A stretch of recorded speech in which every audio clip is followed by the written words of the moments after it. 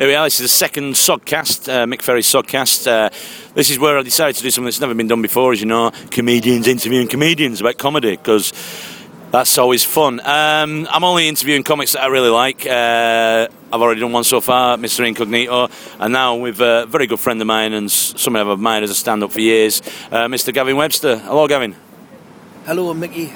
How are you doing? You okay? I'm all right, yes. All right, well. okay. I'm going to start with some basic shitty questions, like I'm a shit interviewer. How did you start in stand-up? No, first of all, why? Why? Somebody asked us to. That was it? Yeah, he asked us to do a double act, yeah. A double act? Who was he? Eric Scarborough. All right. That name rings a bell. Yeah, he's done a bit of stuff down the years, yeah. His real name's Les Stewart. Right. Which is a great name, actually. Yeah, it's a good name. Sounds like an old 70s wrestler. The one with the Big Daddy in that. Yeah. The one that Kent Walton would be on. It was always on the undercard. That's right, yeah. So what was a double act night? What did you do?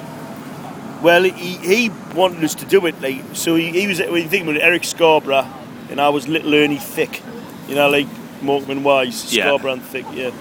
And he said, because we went to a show in the Cumberland Arms in Newcastle, in the east end of Newcastle. Yeah, I've been there a few times. Yeah, yes. Do you know the place? Yeah. And that's where they bring whippets in and shit, isn't it? That's where. Yes, it's a bit like that. Yeah. It's turned a bit folky in recent years, right, so it's a bit ironic and all that. You know what I mean? You know when irony touches real life. Yes. And nobody can see the join. You know. It's like Mumford and Sons. Well, our Sons all right, and Mumford aren't. Yeah. Mumford's the heritage industry, and Sons are the real miners. I don't know. So what was the first show? What did you do? Yes, so he got us up and he wrote this thing, and I had to, and he said, right, you've got to do some of these lines and I'll do them. I was clearly the straight man, right? Because all my lines were really. Why is that then? Did you? Well, last week, a mouse did it. Oh, what did you do after that? That was all my Jamaica. lines. That's right. So that was that, and it was awful. And then we did it again, and it was still awful. And I used to say, I don't want to do this, man. I'm not a funny man. You know, I'm not a funny man. And then we went our separate ways, and I still stupidly kept the same name. You know, but like them. Cheese and onion and that, right. But Cheese still kept his name when he went separate, you know. Yeah. So I was still Little Ernie Thick, and then Little Ernie Thick. That was you. That was me, yeah, Little Ernie Thick. And then I thought, why don't I just call myself my real name? Yeah. That it was a bolt from the blue. I don't think anybody's done that before. No, that's why I started off calling myself Mick Flanagan. Then I got told that I've been going a year. There's somebody down south called Mickey Flanagan. Oh shit! So you changed so it. I had to start using my real name, Ferry. Which is much better. I don't know. I don't like it. Do you know? Should have gone with another Irish name. I used to have your own name, aren't you? I used to know Mick Ferry years before you. There's a lot of ferries in Newcastle. Is there really? Yeah, there is. Yeah. Of course, Brian, but like yeah. But like I used to know a lad. Are they cunty as Brian Ferry? No, I didn't know him very well, but there was a lad called Mick Ferry who was with some lassie that I was trying to go out with, but he was with her. He was a bit older than me. But I just remember he was a big lad, you know, Mick Ferry. But and then years later, you look at you and you've got the same name, and it takes a little while before you go, no, it's all right, it's not him, it's somebody else. He's not going to hit me. That's right. Did you ever get off with a girl? No, I never did, but looking back, I'm glad I didn't. So your first gig then as Gavin Webster, where was it?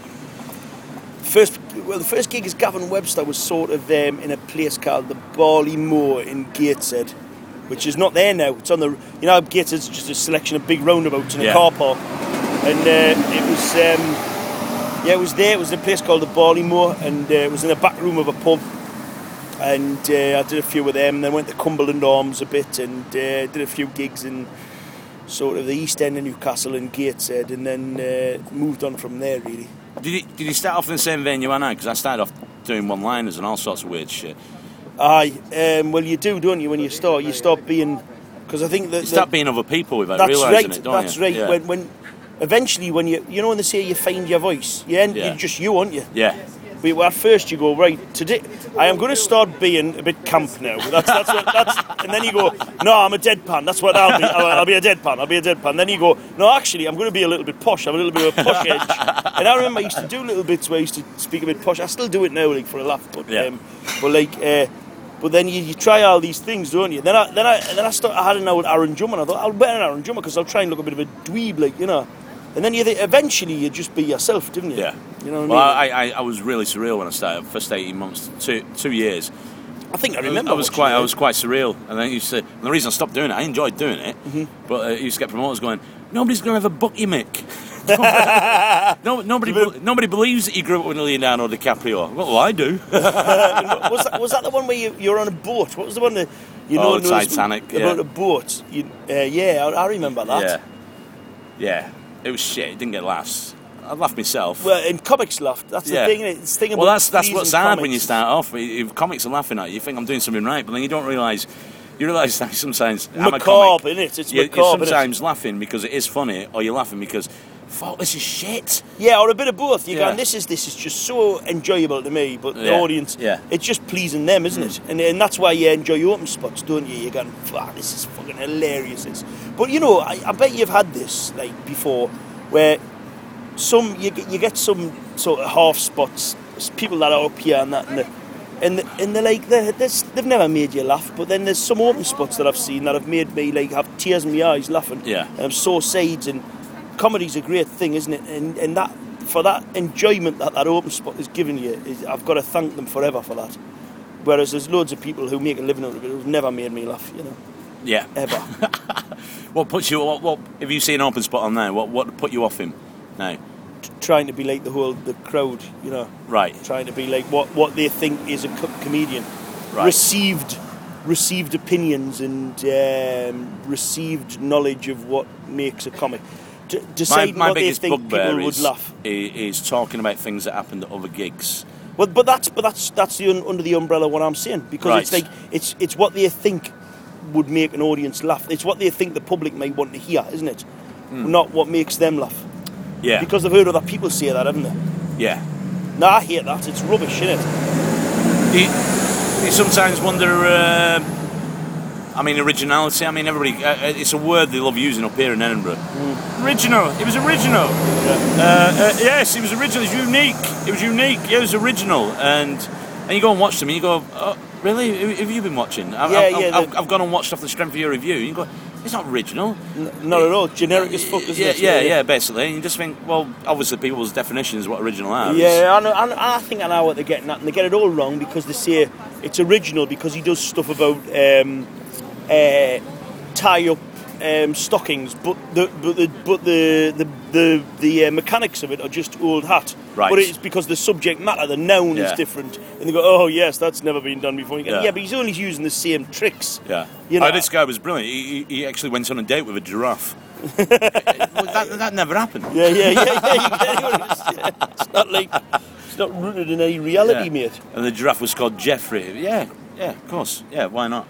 Are you enjoying the run? Are you enjoying your show? Yeah, it's all right, actually. What is your show this year? Because I've seen your last 2 shows. I'm a bit gutted I can't see it this year. Oh, yeah, you have. God bless All you. Young People are cunts. I enjoyed that one. Thank you, yeah. Including the song.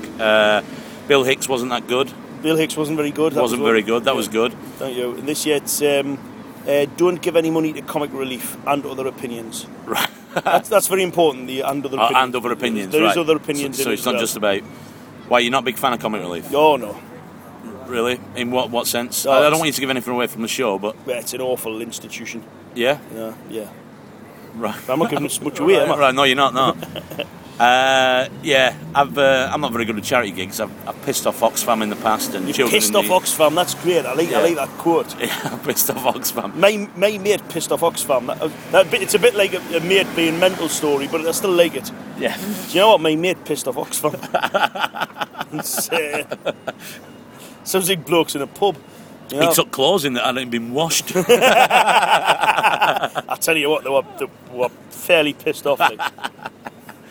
So what kind of things would you see up here, other shows? What? I'd like to see some things that aren't necessarily comedy, like, you know. Yeah. I think George Galloway's doing a show about how Scottish football's like skint. Really? That sounds like a good show. That'd be good.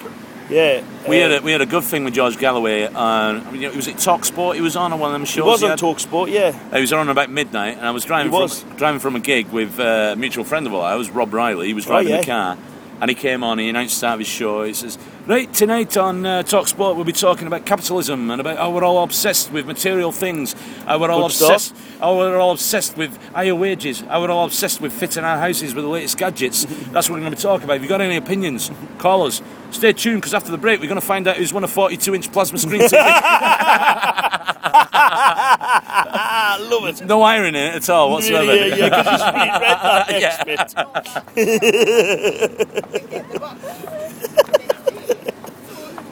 So what would you like to do then, stand-up wise, if you're living independent, if you were, let's say you were one of these people whose parents could afford to keep you, and you were allowed to do what you wanted, unrelated. Because I always think that if you make money, it should make you a little bit more dangerous, because I know what you mean. You've got a comfort zone, and you've got something to fall back on. Yeah. I mean, there are times when I've been at gigs, and I'm sure you have, where you'd really want to say what you think about the promoter and the venue, and just walk off and walk off. Again. So what kind of thing would you like to do then, if you had that comfort zone you were able to fall back on? Well, I do like what I'm doing now. I like to think me and you and a few others still do what we want to do a bit. Yeah. But we have to still make it entertaining, and I think that's good. That's a good place to be, isn't it? Because you're not losing sight of what it's about. It's a great entertainment, isn't it? I've always liked to have won the lottery before I got on stage, and then just get on stage and say to the crowd, you can get your money back, I'll make that, but for 20 minutes you won't even know who these people are, but I'm going to tell you why they're cunts. I like that one. That'd be good. And we'll just call it, we'll come up next year, in fact we'll do it next year, we'll call it the Cunt Hour. Cunt Hour, like Woman's Hour. So the Cunt Hour. Little features of who's a cunt. You can do phone-ins. I'll do a few phone-ins. But switchboards would be jammed though, wouldn't they? There's far too many cunts in this business. It's very cunt heavy.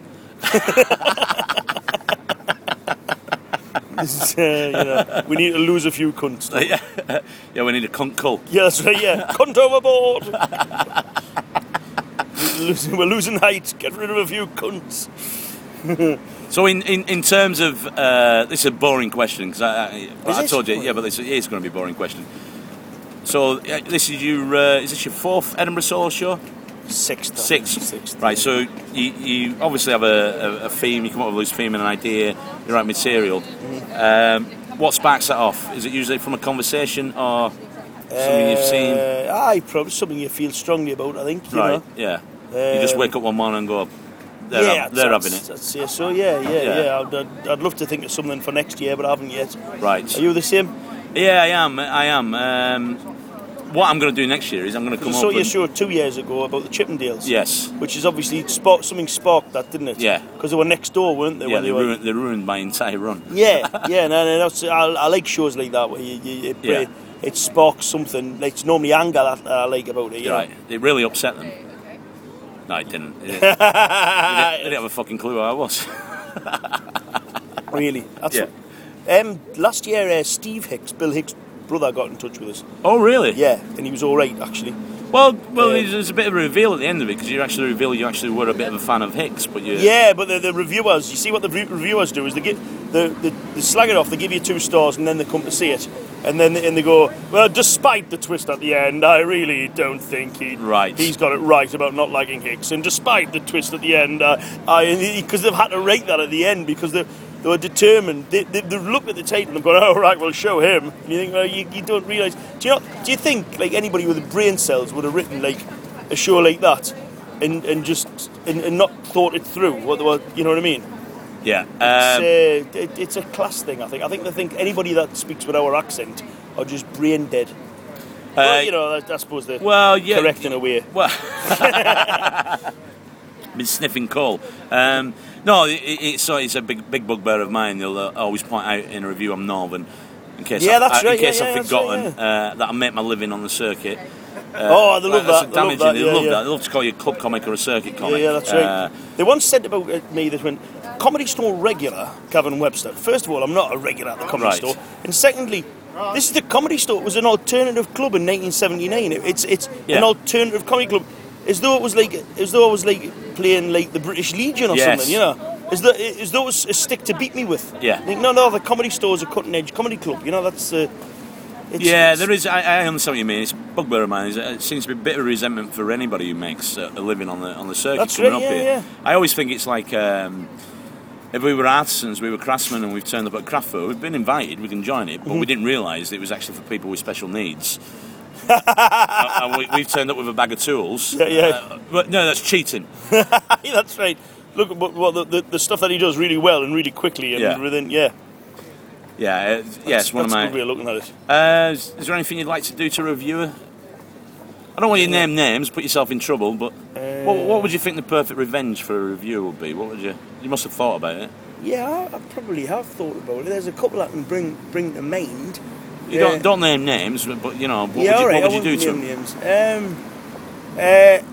I would behave in the way that they think that I am in the first place.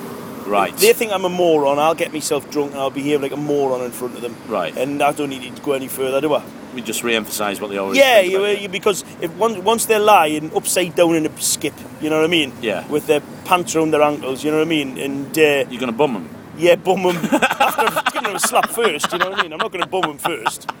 I'm not weird. And then I'll say, well, that's exactly what you thought I would do. You know? That's next year's title, I Bum Reviewers.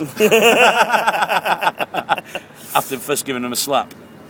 Thanks for chatting. So what time are you on every day? 6 o'clock, 6 p.m. Where?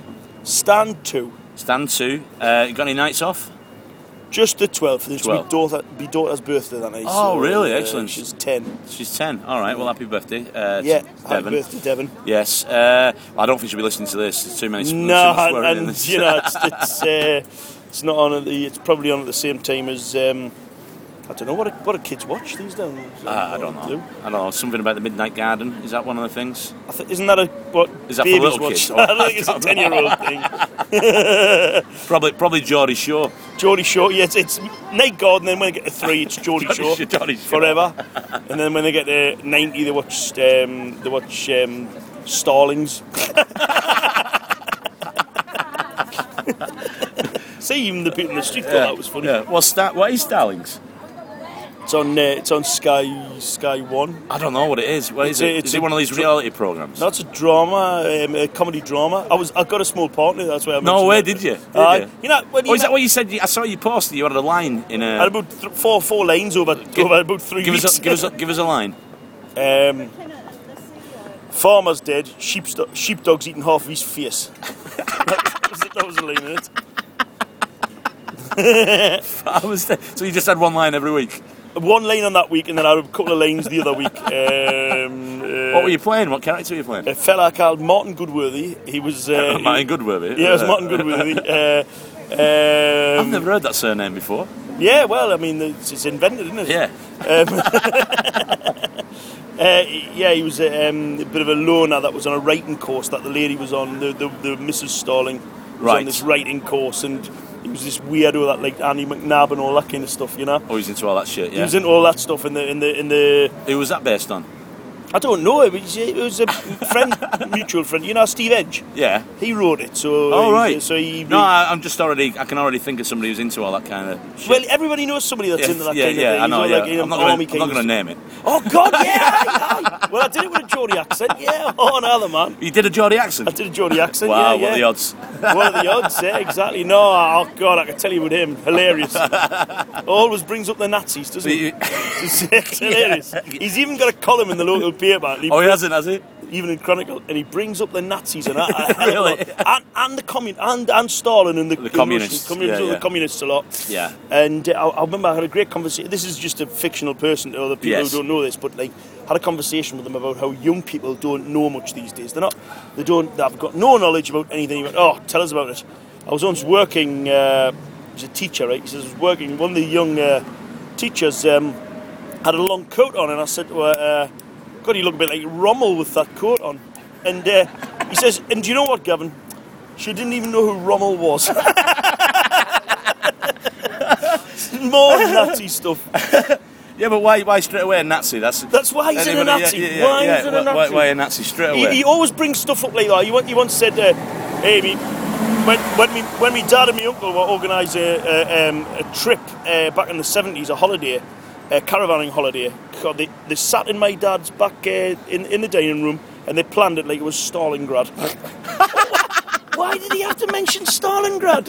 Yeah, but that was terrible. That was a disaster. Yeah, I can't think of any caravan holiday that would be like that, where you just lose everybody, wouldn't you? You just lose everybody. And you get frozen you freeze to death. Yeah, freeze to death, and you ring up the grandmother and go, "Can you help us?" No, you're on your own. Yeah. Yeah. And then you've got dogs with explosive straps on them running underneath the caravan, blowing them up. How did it come to this?